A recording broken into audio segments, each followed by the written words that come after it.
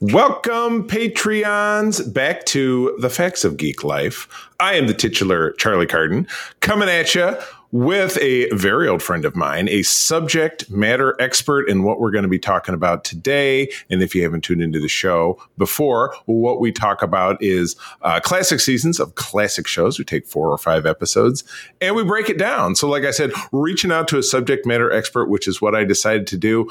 I'm bringing you my other college roommate, my first college roommate before the titular Todd Oxtra, that would be John Sear, coming in from the Pacific Northwest. How are you today, my friend? Long time, long ago contributor to the Secret Friends Unite Network, but we've had you off.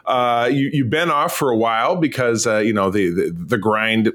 You're like, man, I'm not reading stuff. I'm not interested in talking about stuff. But when this came back around again, and we had a chance to talk about something that you really dig and you really wanted to talk about, boom, I found a way to bring you back because I've been trying to bring you back for a while. So this is perfect. I love it. Doctor Who is usually a good way to draw me back into something. Aha. And we have drawn, but not painted you into a corner because we wouldn't want to do that. No. But yeah, we're going to be talking about Doctor Who. This is series 9, and give me like the Reader's Digest version of kind of the return of Doctor Who, because it was a series in the 60s and the 70s and even the 80s a little bit, if I'm not mistaken. Then it was just gone for a while. Yeah, I was really pretty late to the party, to be honest, with Doctor Who. And one thing I don't know a lot about was actually what brought the show back. I know it came back in 2005. Right. After about a 14 or so year hiatus. I know it ended in the 80s. There was obviously Classic Who ran a long time, quite a few years, 20-something plus years, I think, from the 60s into the mid-80s. They went through 7 different iterations or regenerations of the Doctor. Man. But for whatever reason, and I don't know all the details of it, but it kind of went away. They pulled the plug on it in the mid to late 80s. They did try a movie to bring it back that did not do very well, but it is kind of a bit of a cult classic. The Doctor was played in that movie by Paul McGann. Okay. And that was his only appearance as the Doctor. Oh, boy. He was the 8th Doctor. He had one movie, one shot. Wow. Kind of did a weird, hey, the Doctor is actually half human, half Time Lord. And it was not real well received. Yeah. But people liked him. And he's done a lot of audio dramas. And he's actually shown up in a couple of, they did like little webisodes around some of the, the 50th anniversary special they did. They had an 8-minute kind of, they gave him his opportunity to have his regeneration scene, essentially. That's pretty cool. That was pretty cool. Not a rousing success when they're like, all right, we're giving you a roll of the dice. Was it like a TV movie or was it like theatrical or? I have to say I don't know if it was theatrical. It probably was theatrical in Britain, I would guess. Yeah. They tend to show a lot of these episodes in the theaters, like season openers and season enders in the theaters out there.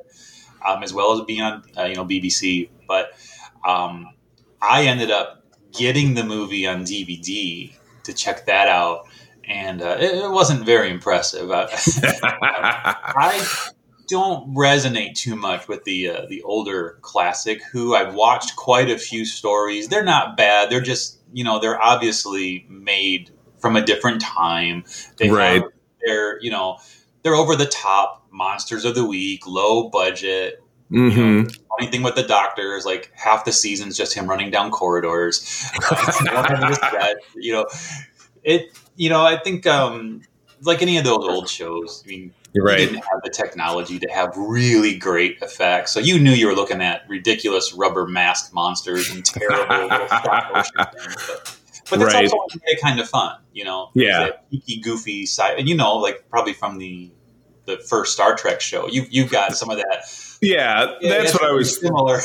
Yeah, that's what I was thinking of too. If you look at the early first season and certainly the third season, which we just watched this long documentary about the making of Star Trek over the 55 years, they had cut and slashed the budget. They were trying to get it canceled by making it put in a bad time slot and not giving them a lot of money.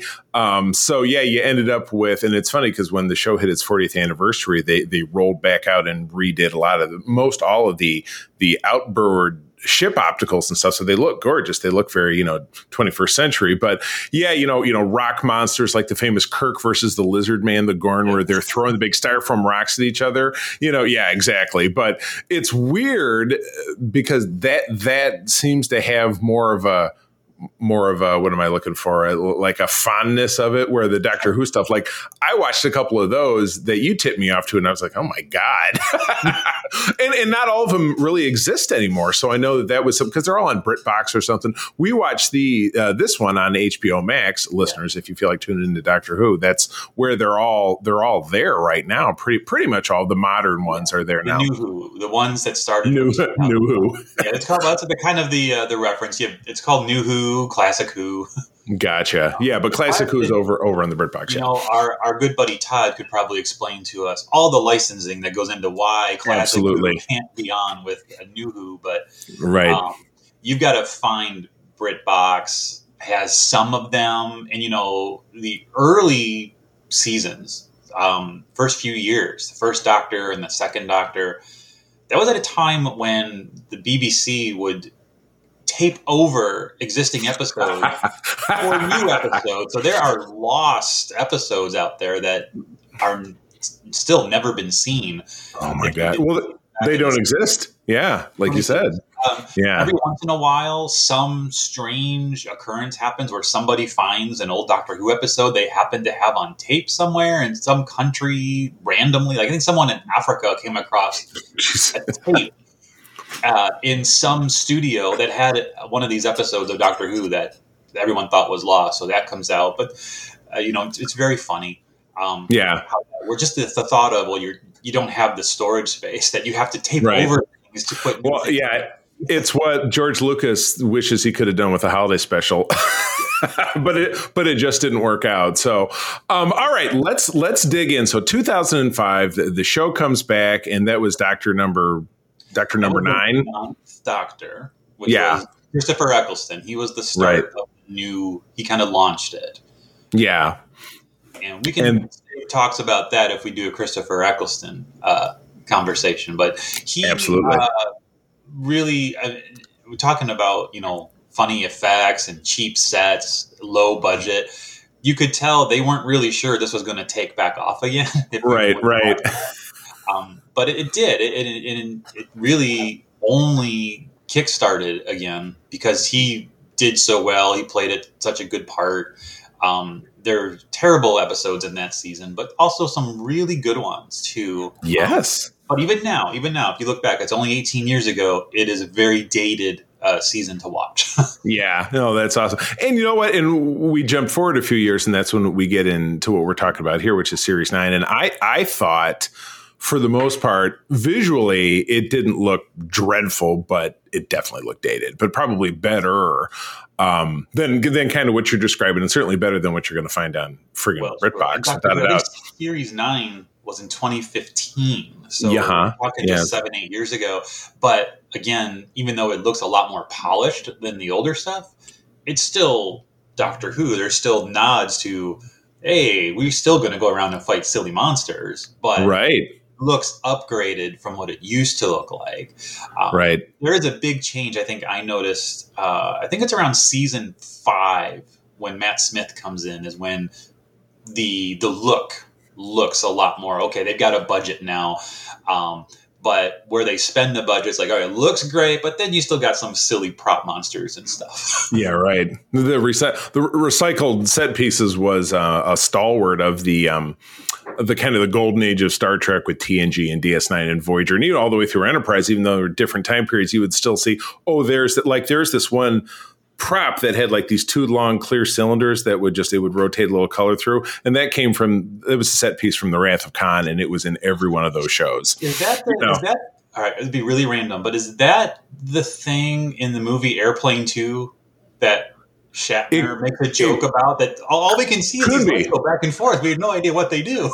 It could be because that came out in 1982, which is when Wrath of Khan came out. So if that happened to have been, something that Paramount Pictures spent a lot of money on, they're probably going to get all the use out of it that they can. But awesome. Funny, but good deal. All right, let's jump in. So you chose 5 episodes. You said I'm going to give you 4, and then I'm going to give you a hamburger here. I'm going to give you a lemon of a lousy one. You said, and you figure out which the bad one is, and it wasn't that hard.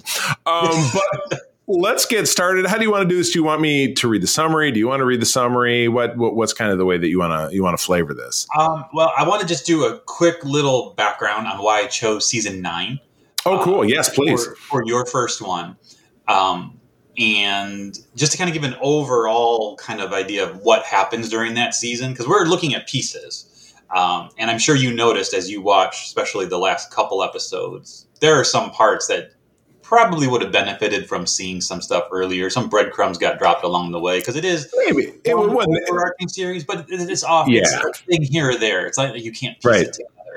Very true. Yes, I did. I was like, I know what a Dalek is. And then they're talking about Cybermen. And then they're talking about this person and that person. I'm like, yeah, okay. Well, it was easy to figure out, certainly in this first episode, his classic, his nemesis in there. It was a nemesis that he had some Darvosia was somebody he had some background with. So that wasn't so difficult. So, yeah. But anyway. Okay. So I'm going to read a quick little summary just so you have an overarching idea for background. And then I'll let you... we'll get into the first episode that we watched. All right, cool. So series 9, and just personally, this is my favorite season of all of the New Who. So this is the one that I go to. It's got my favorite Doctor. It's got my favorite companion. And I think it's their strongest season together. And I also love Michelle Gomez, who plays the character of Missy. And she's in a few of these episodes. So great. Oh, my God. There's so many good things in series 9. It's like, this is the way I like to show people what the show can be. So series 9 is the second series that stars Peter Capaldi as the 12th Doctor. And I think most people would know, but essentially the Doctor is an alien Time Lord, travels through time and space in his TARDIS, disguised as an old British police box. Awesome. Series 9 also has Jenna Coleman as the Doctor's companion, Clara Oswald. Baby. Also her third and also her final series in the. My heart! That was a tough one. Also, in series 9, you have Michelle Gomez, who returns as Missy, who is actually she's also a Time Lord. She's known primarily as the Master, who has been the Doctor's foil ever since back to classic Who series 3 with the third Doctor. So he's a recurring character for a long time. Yeah. But obviously not the same actress. She probably responds. No. Well, yeah. In fact, she was the first female iteration of the Master, and that was a Series 8 reveal. So we missed that. But also a recurring role that year in Series 9, you had Maisie Williams playing a character named Ashildr. Oh, my goodness. Was originally a Viking girl. We didn't watch these episodes, but she was a Viking girl that was made immortal by the Doctor, which leads to major events resulting throughout Series 9 involving the Doctor, kind of keeping an eye on each other. Mm-hmm. That does wrap up in the 12th episode that we skipped, or we didn't watch. Yeah. But the main story arc of the series revolves around a mystery of a being called the Hybrid, which is a combination of 2 great warrior races. The Doctor's investigation into this being ultimately leads him back to his home planet of Gallifrey, which returns fully in the series. In Series 9, just to make a note, to back up my claim, I think it's the best one, received acclaim from critics, with many labeling it as the show's strongest season to date. So nice. This series, again, I think only has 1 really bad episode and a couple of meh episodes, but the majority of it is really, really good. Yeah.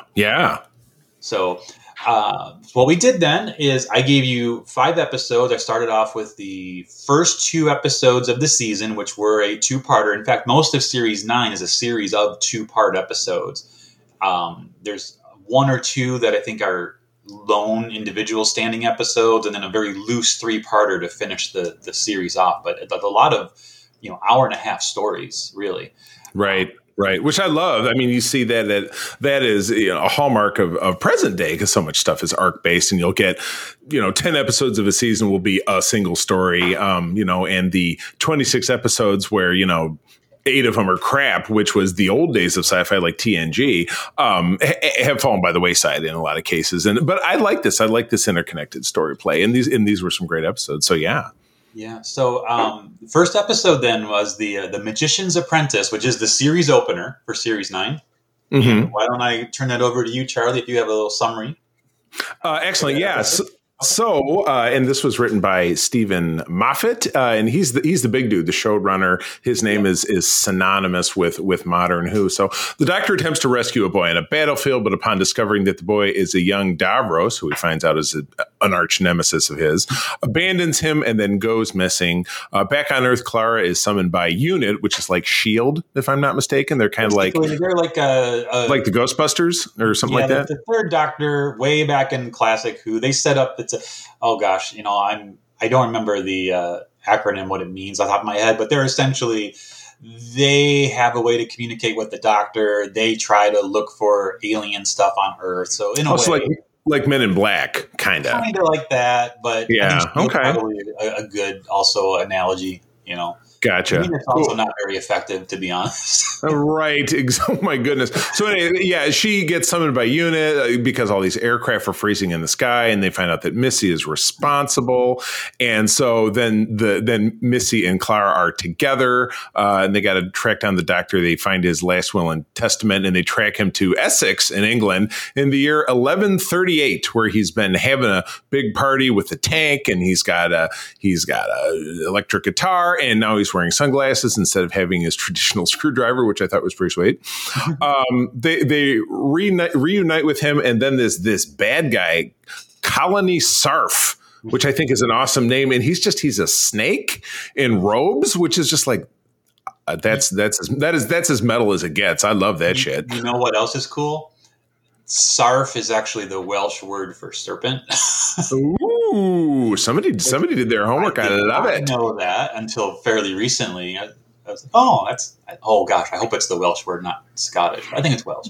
But yeah, it means serpent in one of the languages out there. So it's one of those kind of, oh, what a cool name, but also kind of lazy, but character. I like his design. He's cool. It was cool, but it was lazy.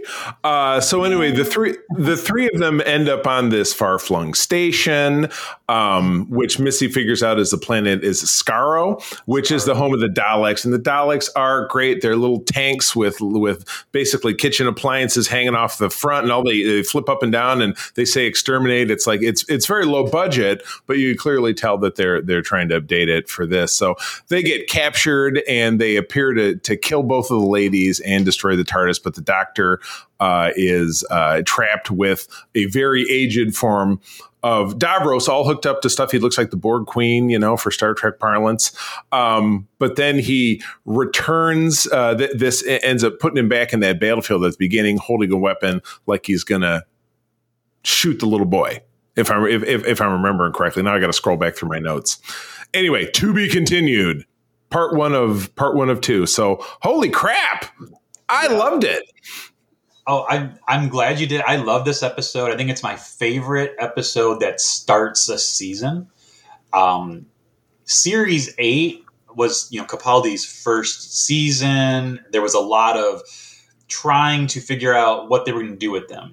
They were trying to have him be kind of a grumpier version, similar to maybe some of the older Classic Who Doctors, but they also didn't really want that to be the way it went with them.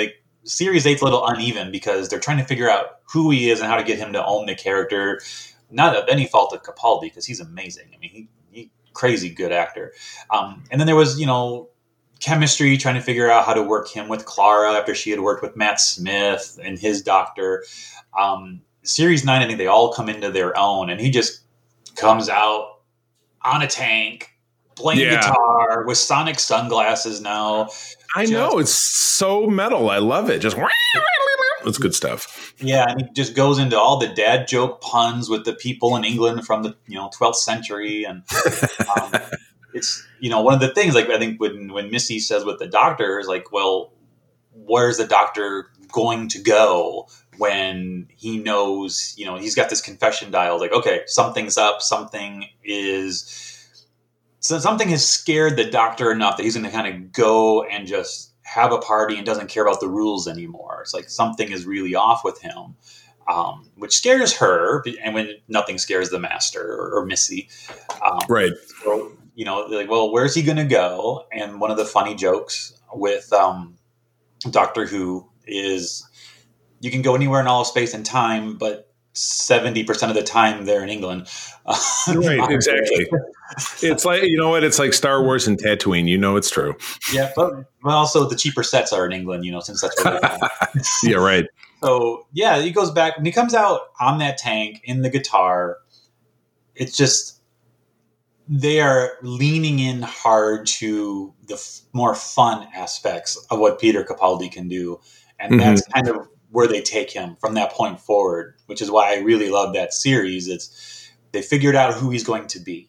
And that episode, just everything about that opening is fun to me. It sets the whole tone. And I absolutely love the pairing of Missy and Clara together. They're a fantastic little group. They really stand out in the next episode. So not to get too far, but oh man, no, that was totally. And I didn't see anything in my notes that went too far outside of. I did love Clara as a school teacher, a naughty school teacher, maybe. John and I are both totally obsessed with Clara, by the way, if you hadn't picked up listening to this, because I can't, if you don't get it, I can't explain it to you. So never mind. Watch the episodes. You'll find out. So during this episode, when the doctor's playing his electric guitar, he's teaching the medieval people, terms like dude, and dude, where's my tank? Yeah, dude, where's my tank? But it kind of reminded me this. Sorry, this last rewatch reminded me a little bit of like Bill and Ted, going back in time, saying Rufus. dude, talking about the best water park in all of San Dimas or whatever. Things are afoot at the Circle K or at the whatever the hell English equivalent would be. Yeah, I don't know what it would be. There's some, I guess I don't know. But another thing that they did in season 8, once or twice, they had the Doctor, had a guitar in the TARDIS. That's never been in the TARDIS before. The Doctor's never really played guitar. There was one episode where he had a cold open of an episode where he played a little something on the guitar. And, I should have known it at the time, but didn't actually learn this when I got into a YouTube vortex of old, like, Craig Ferguson talk show. And, Peter Capaldi played the guitar and was in a punk rock band called the Dream Boys with Craig Ferguson in the 80s. What? Oh my God. Yeah. Oh my God. So he's out there. That's him playing guitar. It's like he knows what he's doing. And it was pretty cool. Like, okay, they integrated that part of Capaldi's real life into That's funny. Oh my goodness. The Doctor. So, when he pulls that guitar out, it's like, okay, haha, wink, wink. The Doctor now plays guitar, but it's actually Capaldi just likes playing guitar, so he's going to do it. It's kind of the same thing, and it's much less cool, but with Jonathan Frakes, who is Riker on TNG, plays the trombone, and they work that into the character's arc. But what's sexy about the trombone? I know it's not the guitar. It's not it's not its own rock band. There's no rock band unless it's ska music, I guess. So anyway, let's move this along. So we got part 2. Ooh, and they gave us the big at the end of this, Missy got zapped and Clara got zapped, and they're both dead. Of course, you're like, there's got to be some way around this. But all right, part 2 again. We had the same creatives on this. Stephen Moffat writing. Hitty McDonald was doing the directing. Using the Dalek energy, Missy was able to power her teleport for her and Clara, and they escaped. Okay, you saw that coming. The two attempt to find the Doctor, and they go into this. I love this. They go into the sewers, because Daleks don't, do number 1 and number 2, but because they never die, they just like turn into goo. And that's what's in the sewers is just Dalek consciousness like dripping off the walls. It's kind of jacked up.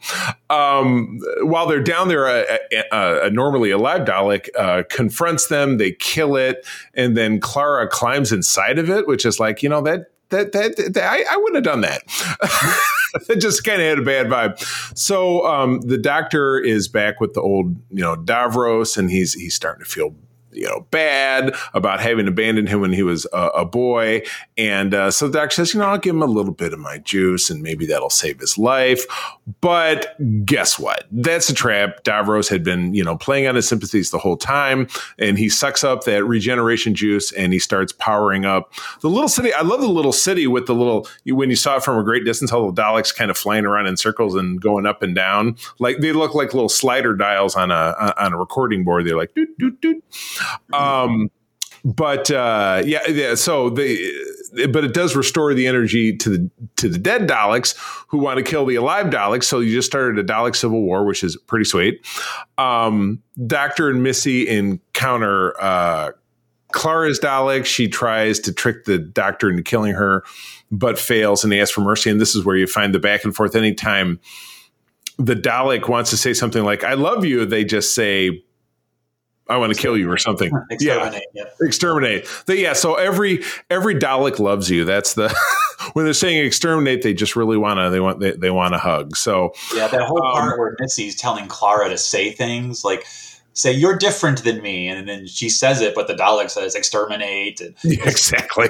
Very limited. It's like Klingons, you know. Today is a good day to die. So anyway, Missy uses this as a chance to get away.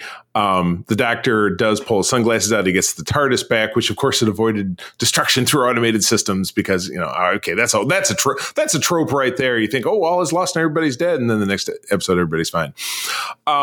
He then goes back to the battlefield where he does rescue young Davros and helps him get home. So he, in the end of it, set everything back in motion again, but he had his conscience at the end of it. So what a super cool 2-parter. I love that.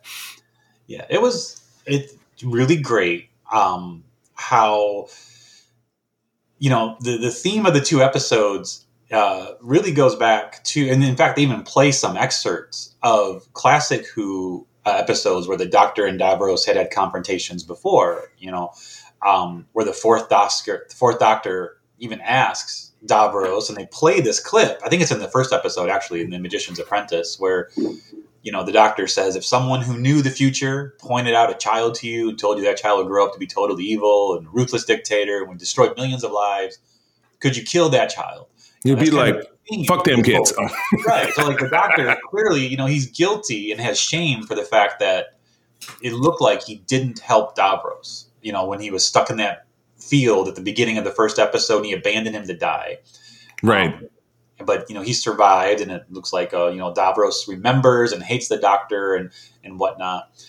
At the end of Which is Familiar, which is kind of like the misdirection cliffhanger from the first episode, when the Doctor goes back, says, I'm going to save my friend the only way I know how, and look, he's going to shoot Davros. Well, he's actually shooting all the little hand mines around him, because when they encounter Clara in the Dalek and she asks for mercy, he's like, a Dalek shouldn't know that concept of mercy. And so the end of the episode, where he goes back to where it all started at the beginning of the first episode with little Davros, you know, he saves him and shows him some mercy, which has this little tiny effect, at least, that the concept of mercy is hidden away in there somewhere deep down in the Dalek consciousness, because Davros was shown mercy. You know, again, you could say, that's like a Deus Ex Machina type thing, you know. Totally. Like Doctor Who, it's loosey-goosey. It's like he says when he gets inside the Dalek and goes in and confronts them, and he's like, the real question is, where did I get this cup of tea? You know, it's like, I'm the Doctor, just accept it. You know, it's like Doctor Who. It's just not hardcore sci-fi. It's some sci-fi, but it's goofy nonsense. Right. Just don't ask, enjoy. It's kind of a lot of what Doctor Who asks sometimes. And for people who get really into I can't suspend my disbelief, or this doesn't make any sense. Well, why are you watching sci-fi anyway then? Yeah, exactly. You're fighting little octopus creatures inside pepper pots with the plunger on their, casing. You're not going to like get real hardcore stuff. Just the doctor can do it. And, right. This episode, though, started off with Missy sort of explaining how she was able to save herself and Clara with this little fancy transporter energy wristwatch, whatever. This also explained, you didn't see this because we skipped right to series 9, but the season 8, Missy, died. But she used this same thing to get out of it. And so that's kind of explained of where she came from. And in fact, actually, what's funny, now that I think about it, in this episode when he's got the cup of tea and he says, well, where'd it come from? Don't worry about it. I'm the doctor. Accept it. In the first episode, when Missy showed up, she had that, when she had stopped all the planes and then her head comes out of the screen and she goes, yeah, that's me. I'm back, not dead. Get over it. Whatever. It doesn't matter. It's just like, kind of breaking the fourth wall. Oh, she's talking to everybody in that way. But one of my favorite parts of this episode is, and it really highlights Michelle Gomez just has such a fun time screaming and laughing and goofing while they're in the sewers, killing Daleks, blowing things up. But then she's also, she's like goofy, but she's also deliciously evil because then she turns on a dime with how she tries to get the doctor to just kill her friend or kill the friend of the Dalek. He doesn't know. It's so uncomfortable, but it's like, this is exactly what the Master would do. This is what Missy is kind of to Doctor Who what I would say Loki is to Marvel. He's a villain for sure, but also anti-hero sometimes. And they're for a long time they're more or less the only two Time Lords you really ever get on screen. They've gone through times where they're the only two, the last two. Well, they're maybe not the last two, but they are the two that go back and forth for a long way. You'll find that's the case with like Kang in Marvel, which is now more of a thing. You got with the Ant-Man movie coming out, and he was in Loki season 2. That it's that, and Todd and I just covered this in one of our other Patreon shows where we did a little mini series where he's never really dead because he came from the future, but he went to the past and they split off and he did this and that. And so it's kind of the same bit. It's that you can't really kill it off because the permutations of the multiverse, which just works so great for everybody. That can be used to expunge out a multitude of sins. But I really dig on this one myself. What are some of the other things from my notes? What do you got, Charlie? What did you think? This is the first time you've seen these, right? Yes, absolutely. No, I loved the overtones between kind of the Borg vibe of Davros, because he's very with the wires hanging loose, and he's on like a little Segway to get around. He's the little wheels and stuff because he's like 1,000 years old. And I swore even the first time I watched this, I'm like, is that Ian McDiarmid? Because my God, it's so close to Palpatine. He even says some of the same lines I wrote on here. He says, "Let me look on you with my own eyes," which was Vader's line from Return of the Jedi. I swear, there's a lot of overtones. I think a few of the Daleks that we see in kind of the little meeting room had R2-D2's like color scheme to them. There was a lot of mishmash between the Borg and kind of the Return of the Jedi vibe in this for me. I love the sewer bit. That's awesome. The Daleks are eternal, but when they finally break down, they just turn into goo, but they're even more pissed off.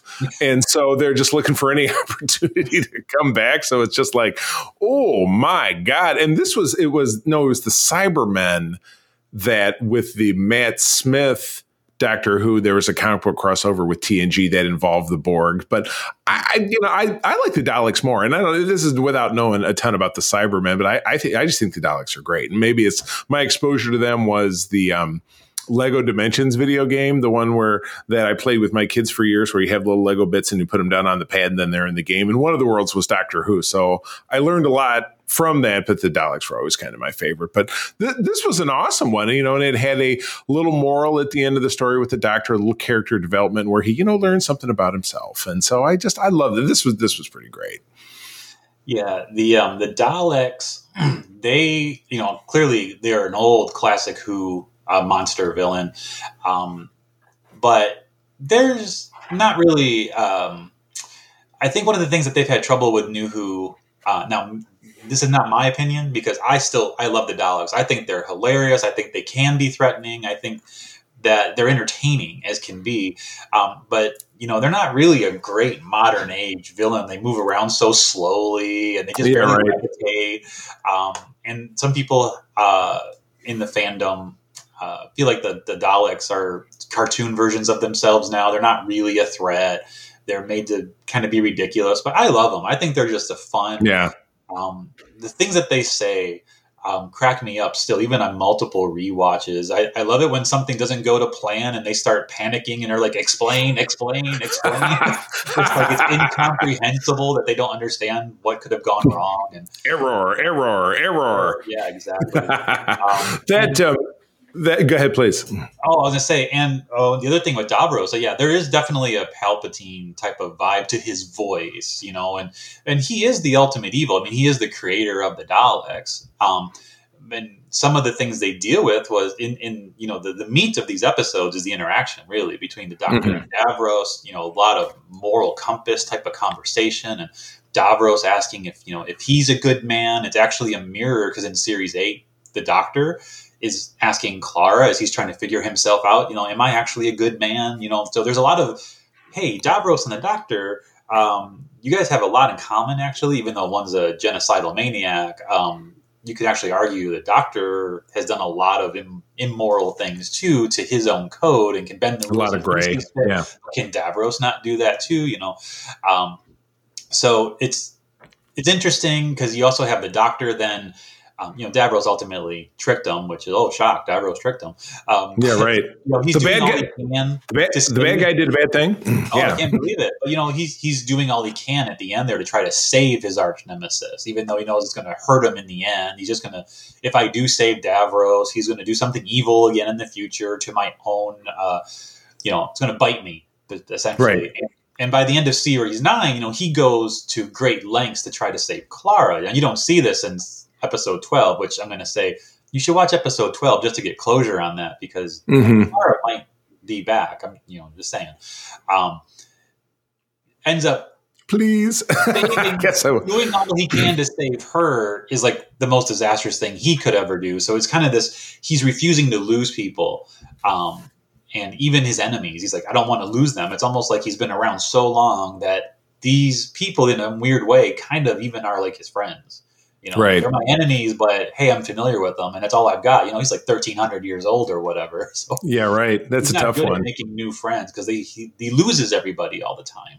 Right. A lifespan of thousands of years. Companions are mostly humans that don't live that long.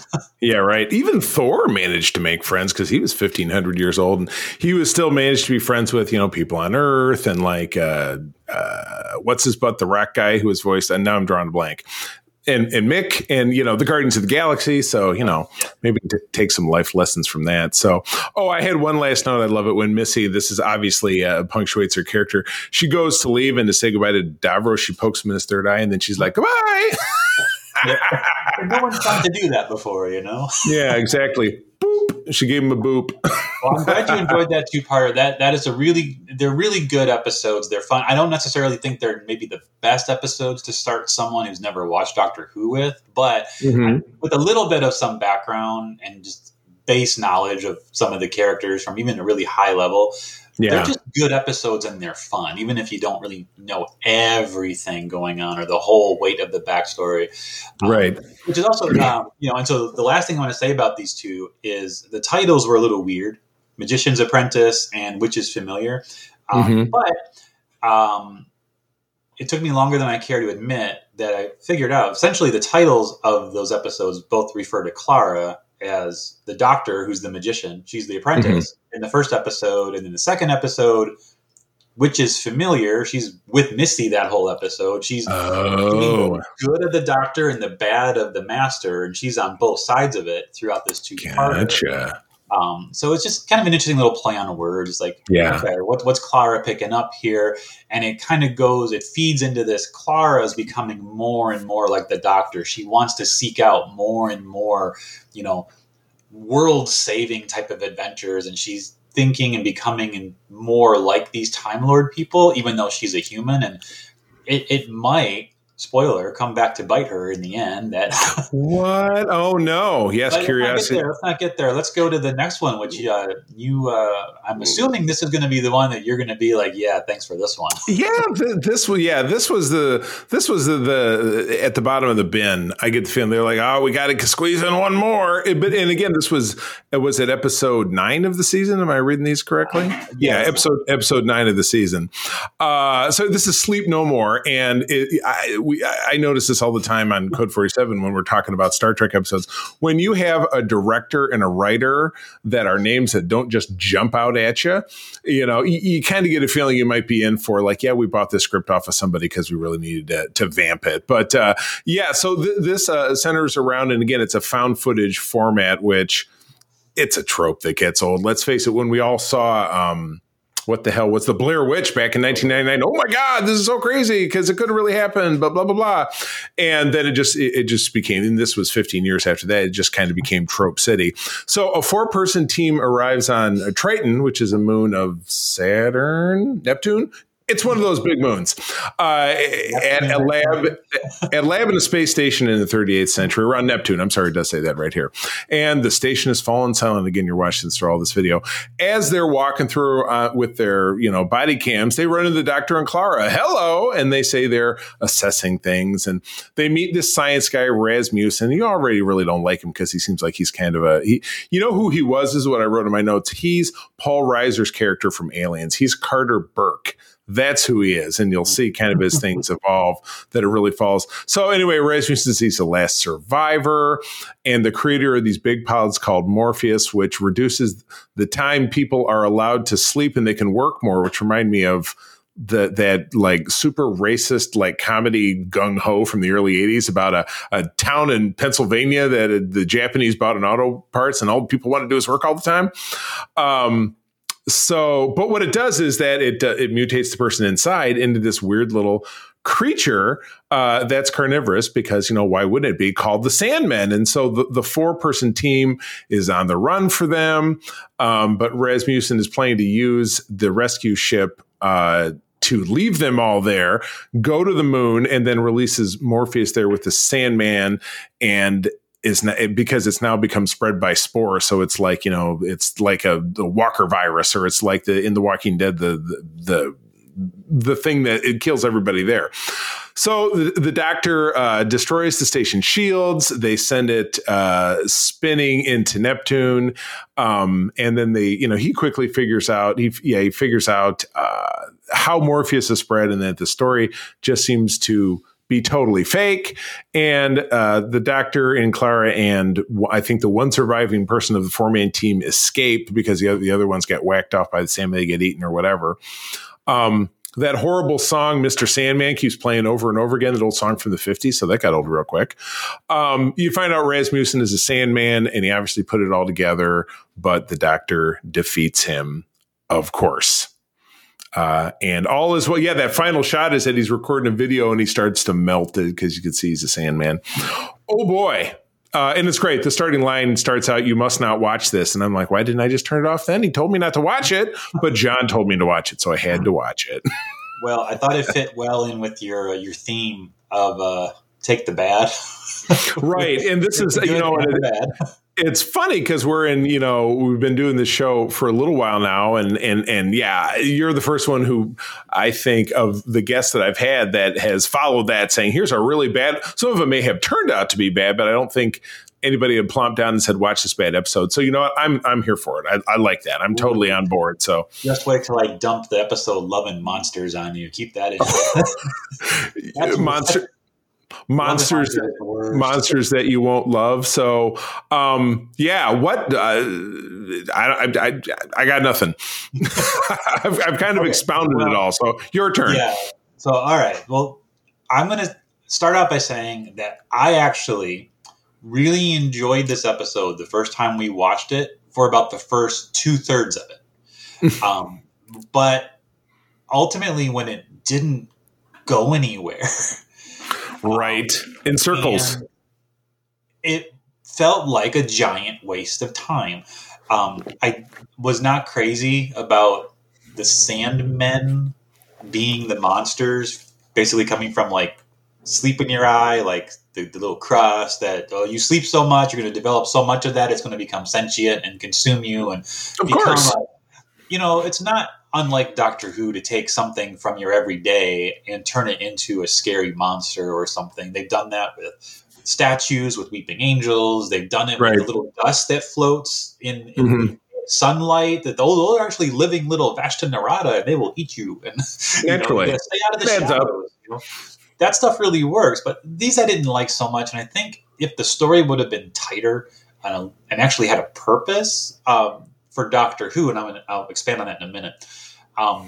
There could have been something there. So here's a couple of things about this episode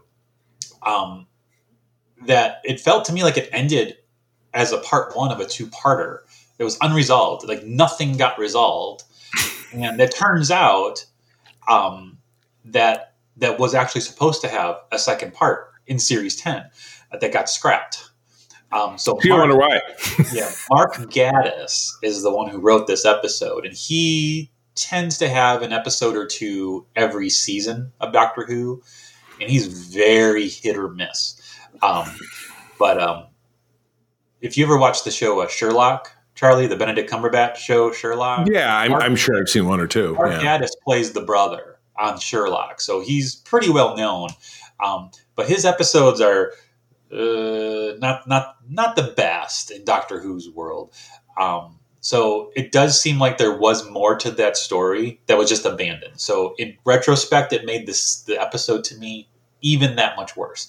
But Right. ultimately, what this ended up being, it was a very I don't know, I guess like a trial, a risky episode, just to try something very. Doctor Who had never done a found footage, had never done something like that. It was a whole different break from format, which was kind of why I liked it at the start because it felt so different. And it was kind of neat. You had that twist in the middle, where you find out, there are no cameras on this station. You're seeing things from people's point of view, but they don't have helmet cams on.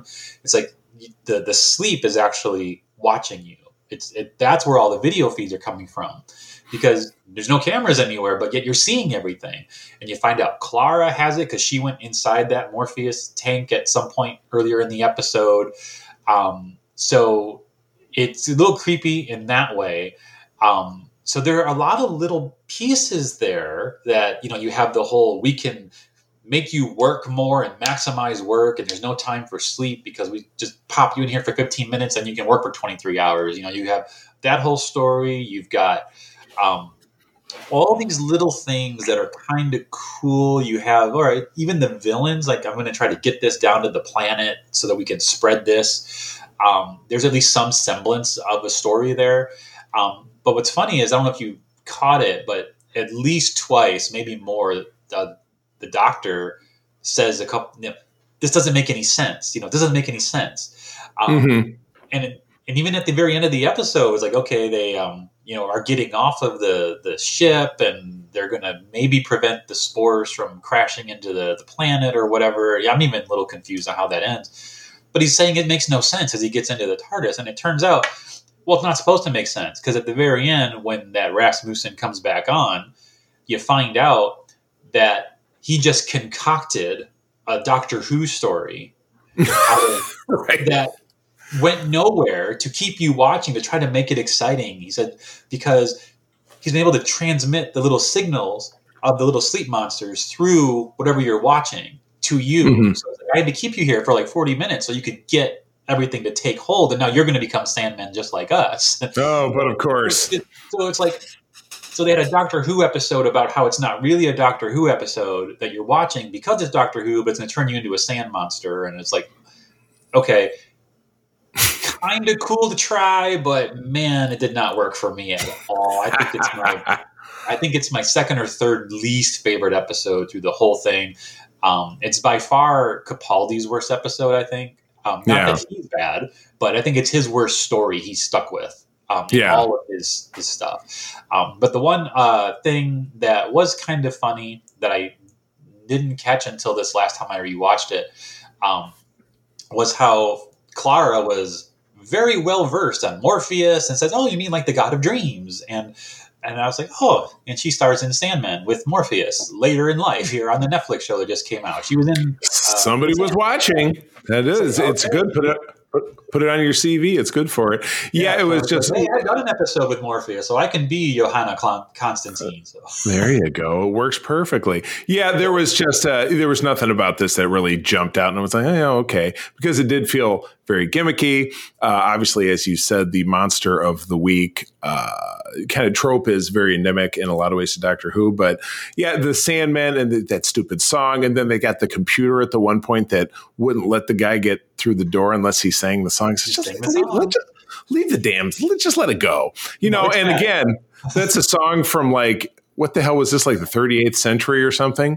Yeah. So yeah, that's like, if there's not even a comparison to like music that we would listen to, but yeah, I mean the sand monsters were kind of gross, and the soldiers' uniforms looked like some recycled Band Geek shit I wrote. It just, everything just seemed very cheap in this episode. Yeah. And I just didn't dig it. They had the corridors that remind you of like corridors on the Enterprise where they just keep walking around in a circle. And it's like the Western where the guy's riding a horse and he goes past the same rock like 50 times. It was kind of the same thing. So very, very happy to leave this one behind, but it's good. It's a good balance to wedge this between two great two-parters, which, it started the season, and the one that you mentioned that there's a 12th episode, and I turned it off after the 11th episode we watched because I figured that was the season finale. But you're saying episode 12 keeps the story going. Oh God, I have to tune back in. Yeah, episode 12 picks up where we left off. The 12 is the season ender, and it wraps everything up. My goodness, it's worth the watch. I will do that. All right. Well, let's jump into wrap it. Talk no more about Sleep No More. Yes, I've slept it off. Unless you had something else brilliant to say about it, I'm sorry. No, I was don't let me rob it from you. Barrel. I was scraping the bottom to think of something good to say, and you don't have to say anything good about it. It is a bad episode. Right. You can just let sleeping Sandmen do their whatever. So that's okay. You can count on it. There's always a bad one. Every series of Doctor Who, you've got a stinker. Sometimes more. It's kind of certainly the same thing with any Star Trek, sometimes more than others, depending on which show you're watching. Like we don't talk about the animated series where, in my parlance, the original animated series, the one from the 70s, which I know some people love it, but yikes. So anyway, we're wrapping up this, at least anyway, with basically two great parts of something that's a third part that I've got to watch. But episode 10 is Face the Raven, dun dun dun, which sounds like a prog rock album, Face the Raven, man. From November of 2015. So the Doctor and Clara get a call from Rigsy, who I assume is an established character because they seem very. He was in Series 8 in an episode, yeah. Gotcha. So, and he's got a wife and a baby and stuff, but he says, "Hey, I woke up today. I don't know what happened yesterday, and I've got essentially a countdown clock tattooed on the back of my neck." I was like, okay, that's a little weird. So, by hook or by crook, they're kind of helping him figure out where he came from because he doesn't remember, but they're able to use some wizarding logic to find a trap street, which Clara goes all the way through and explains the methodology of a trap street. I was like, it's hidden, but then it's, it was laid down and then went over and blah, blah, blah. So anyway, they found basically this Diagon Alley kind of spot in present day London that just has a lot of alien refugees. And they find out that Rigsy was sentenced to death by a dude named Me. I didn't even catch his name, but he looks like, it's funny because all the guys look like Cockney bootblacks, you know what I mean? Including this dude with the big mustache and all this different stuff. But anyway, the mayor sentenced him to death because he was found over of what appeared to be a dead body of a character, Anna. And he will be, when the clock runs down, killed by an alien raven. And the clock running down his neck is called a chronolock. And when it hits zeros, then it's time for him to die. And we do see an example of this with someone else who was a criminal and his clock ran down. And they try to run from the raven, but the raven's, it's like the rhythm, it's going to get you. But Clara does figure out talking to Rigsy and talking to the other aliens that the chronolock can be transferred to a willing recipient. And finds out that a willing recipient can take it, but because the mayor, and I thought she had some other name, but that's Maisie Williams' character, right? Yeah. So her name is a shielder.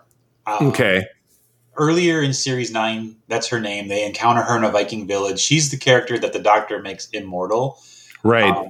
In an effort to save her. And so there's a couple of episodes middle of series 9 that weren't part of what we watched. We had to limit. But the real short version is she lives for centuries, and she has a human memory. So she can't remember things. So she writes things down. She keeps diaries, but she's kind of lost who she is over all these years. Gotcha. So she just goes by me at this point because okay. Because she's not a shielder now anyone now a I get it. Who is gone and right. So she just had her gone, and so gotcha. She age. Yeah. So she goes by me at this point. Right. So anyway, the body of the woman that Rigsy apparently killed is in a stasis pod. They find a way to unlock it, and amongst these aliens are actually it's Shuri from Black Panther is the daughter of this telepath that they thought was dead. They managed to free her, but by this point. By this point, the chronolock has run down. It's on the back of Clara's neck. Clara thinks she's going to be spared because they're under Me's protection, but Me can't remove it. And Clara dies. The Raven kills her. And Clara, her dying wish before getting, the life sucked out of her by this Raven. The Raven actually turns into smoke and it goes in you, and then it sucks your soul out your mouth. Oh my God! But this whole thing was a setup, and obviously we're going to get into this in point 2. That Me orchestrated all of this to put basically a transporter lock stuck to the Doctor's wrist to transport him somewhere. So Clara dies, and then he gets transported away, and that's the end of part 1. And I was like, she's not really going to die. I was stunned that she actually got killed because I didn't know. I had watched some Doctor Who before because you and Todd and I years ago did, give me 5 episodes of my favorite something, and we watched them. So we watched like 5 Buffys, we watched 5 episodes of TNG, and we watched 5 Doctor Who. But I never knew anything about how Clara died, and I don't feel like we ever watched any of these episodes back in those days. So these all felt super fresh to me. But I was I couldn't believe they actually killed her off. I was super bummed. Yeah, that that episode, critically or in the fandom, Clara is kind of divisive because some people thought that she became too much the focus of the show. So there was this. There was even the joke. The show had become Clara Who instead of Doctor Who, and oh boy, I get that to a point. But I also think that's kind of missed. That was the whole purpose, not purpose, but like her character development was she wanted to become more and more like the Doctor. She craved that lifestyle, and as she stayed in the show through Series 8 and all through Series 9, she's becoming more risky. She's taking more risks. She's trying to be as clever as the Doctor and thinking, well, this always turns out okay. You always assume the Doctor will survive, so I'll just act like the Doctor, But what she doesn't have is she's not a Time Lord. She's a human, She doesn't have the knowledge that he has over the 1,000+ years he's been alive, She doesn't fully understand the workings or the rules of a chronolock that, of course, I'm talking like as if we would. I mean, it's just. But the chronolock, of course. There have been examples of she's been getting too risky and doing things too much, and there's little allusions to it in the preceding episodes. And even in this episode, when she's scanning for the trap street, hanging out of the TARDIS, and she's almost going to fall out of it, and she's laughing and having a good time, and Rigsy says, I think she enjoyed that too much, and. The Doctor says to her just offhandedly, he goes, yeah, it's becoming a problem. It's like he's realizing she's becoming too much like him.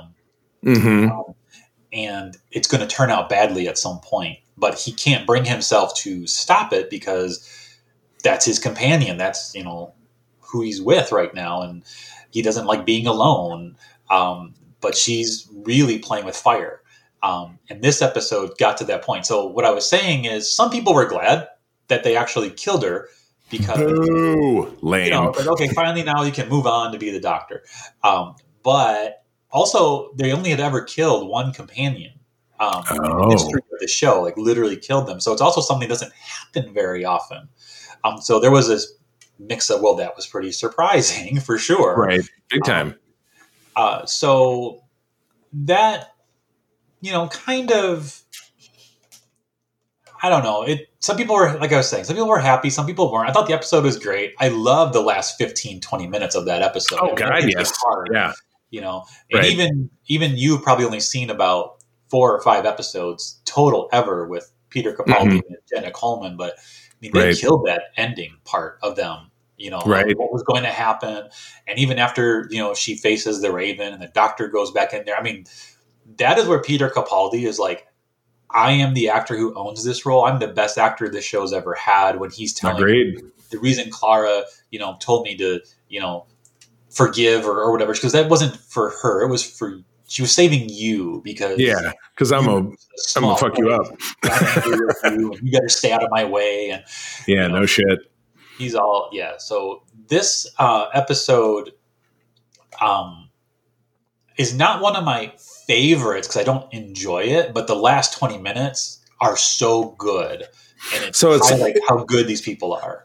It's more like you don't like it, but perhaps you respect it in a certain way. Like you respect what they accomplished. I didn't see it coming. I didn't see it coming in episode 10 of the season. I didn't see it coming. Now, I'm not going to spoil too much for you if you haven't seen episode 12, but there is some wibbly wobbly, timey-wimey stuff that they do where... And that's what I kept hoping for in episode 11. I'm like, oh, she's not really dead because they're going to do something. Watch episode 12, Charlie. Watch episode 12. I will. I bet I won't have time today. No, this bonus episode that one day. It's a good watch. It's just as good. It's not as good as episode 11, which is like the ultimate, but it's... And it was just absolutely wow. What else did I have? Anything else on my? I think we covered everything that I had. But it was just that was a tough one to kind of. So, but Maisie Williams, I was like, what? And I love all the aliens were the Cockney bootblacks, and they basically were in Diagon Alley. Oh, this was an obvious set because when the other guy who's going to get chased down by the Raven runs, I'm like, they just keep running him back and forth in front of the same storefront. I'm like, you got to save a couple of bucks somewhere. Well, I totally do what you got to do. But one other thing I'm going to say here, Clara, when she's leaving the Doctor, when she's like, all right, I'm going to die. You're going to be alone.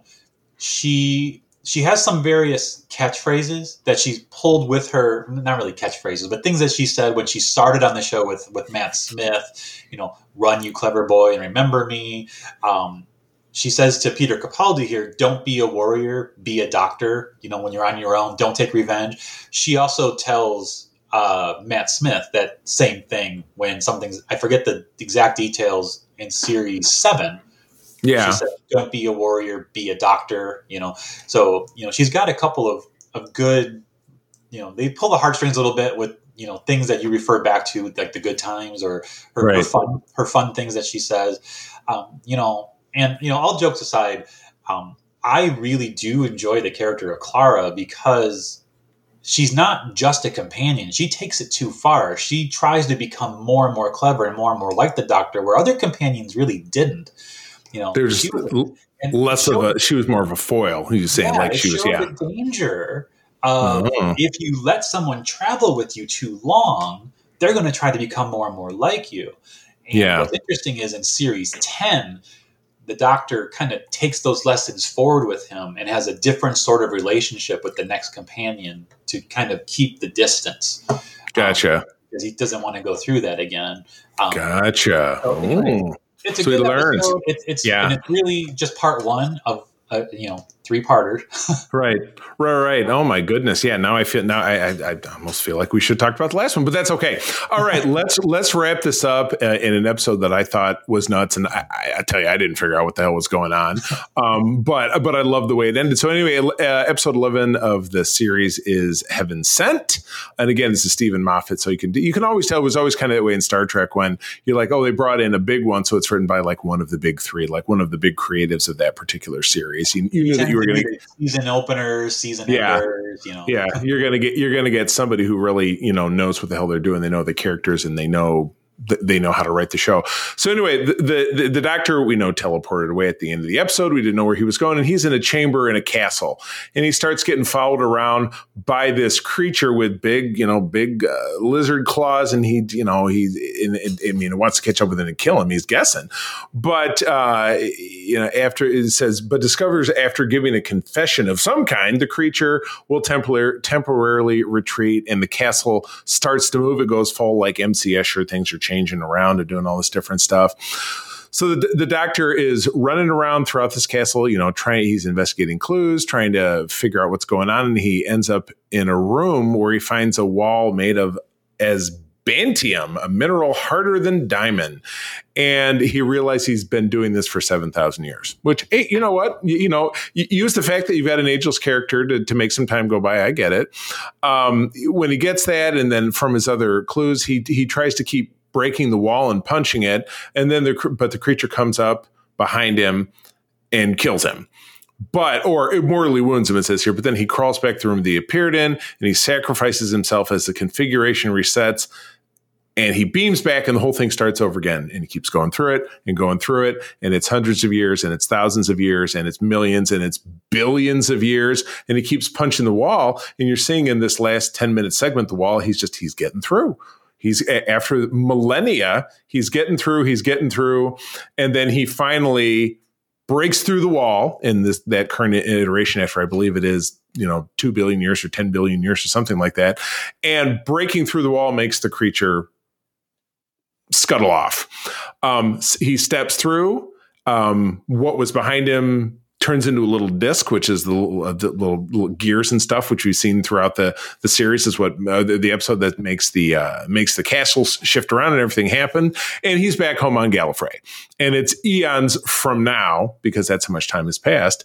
And there's some kid standing by, and it's kind of like the end of a Christmas Carol, like, boy, get me the biggest goose in London. And so he's all badass, and he tells the kid, he says, go tell the Time Lords I'm back.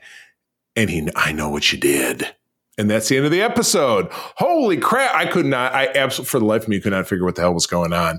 But by the time we got to the end of it, I'm like, holy shit, this really emphasizes everything that's great about a timeless character, is that he can do all this, go all this way forward. The story will continue. And then whatever it is that happens in the next episode is all timey-wimey and woozle-wuzzle and all that kind of good stuff. So, yeah.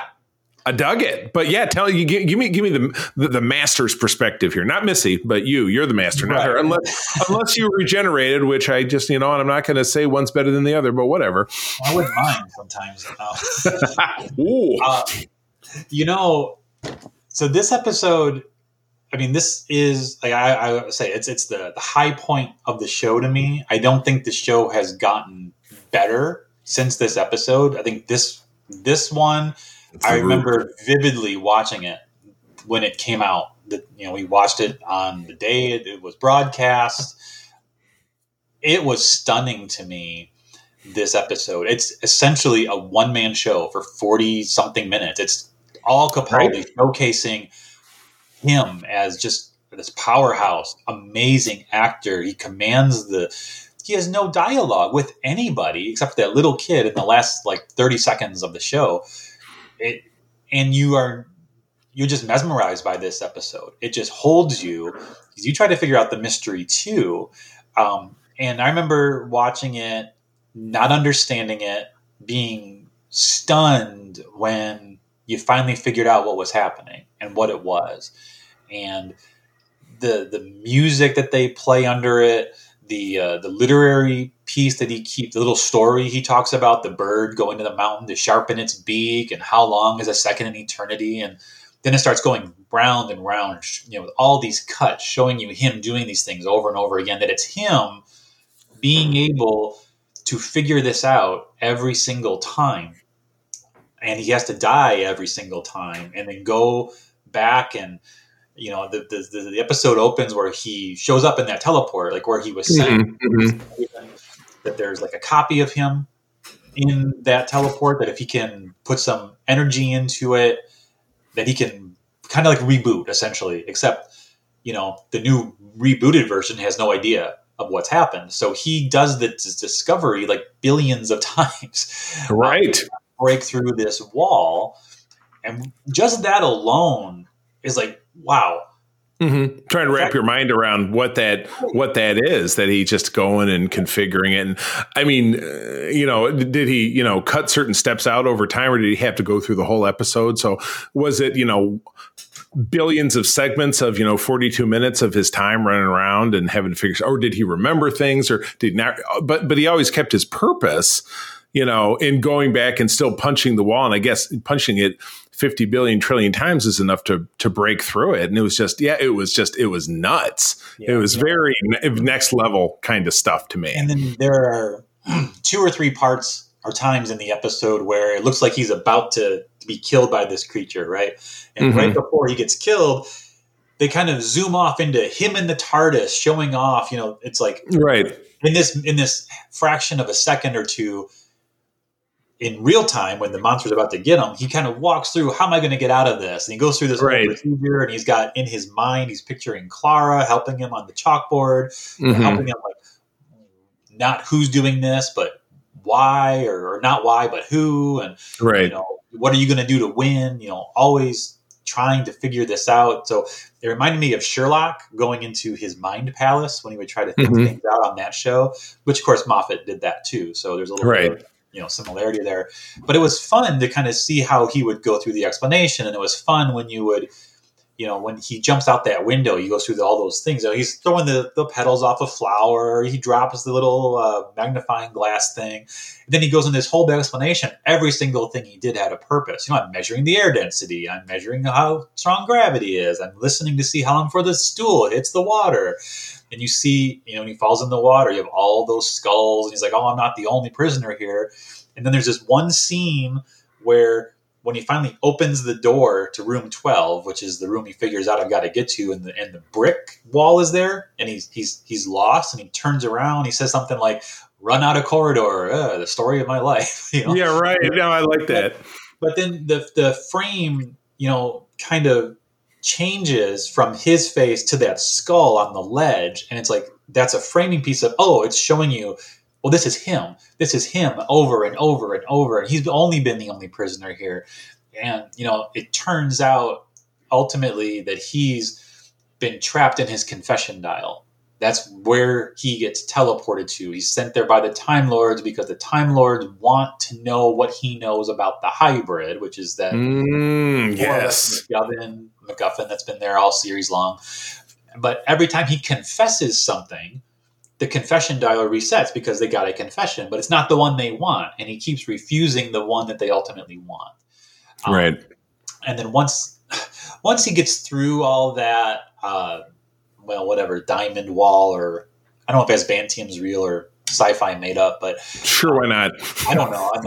I don't know that stuff. But once he gets through there and you realize where he was, the big reveal was that he was on Gallifrey, which was a shocking reveal for people at the time that we're actually on Gallifrey and bringing in the Time Lords, and this is a big step. When he says the thing at the end of the episode, that the hybrid is me. Mm-hmm. The one that would rise to conquer Gallifrey, the hybrid is me. He's not actually meaning himself.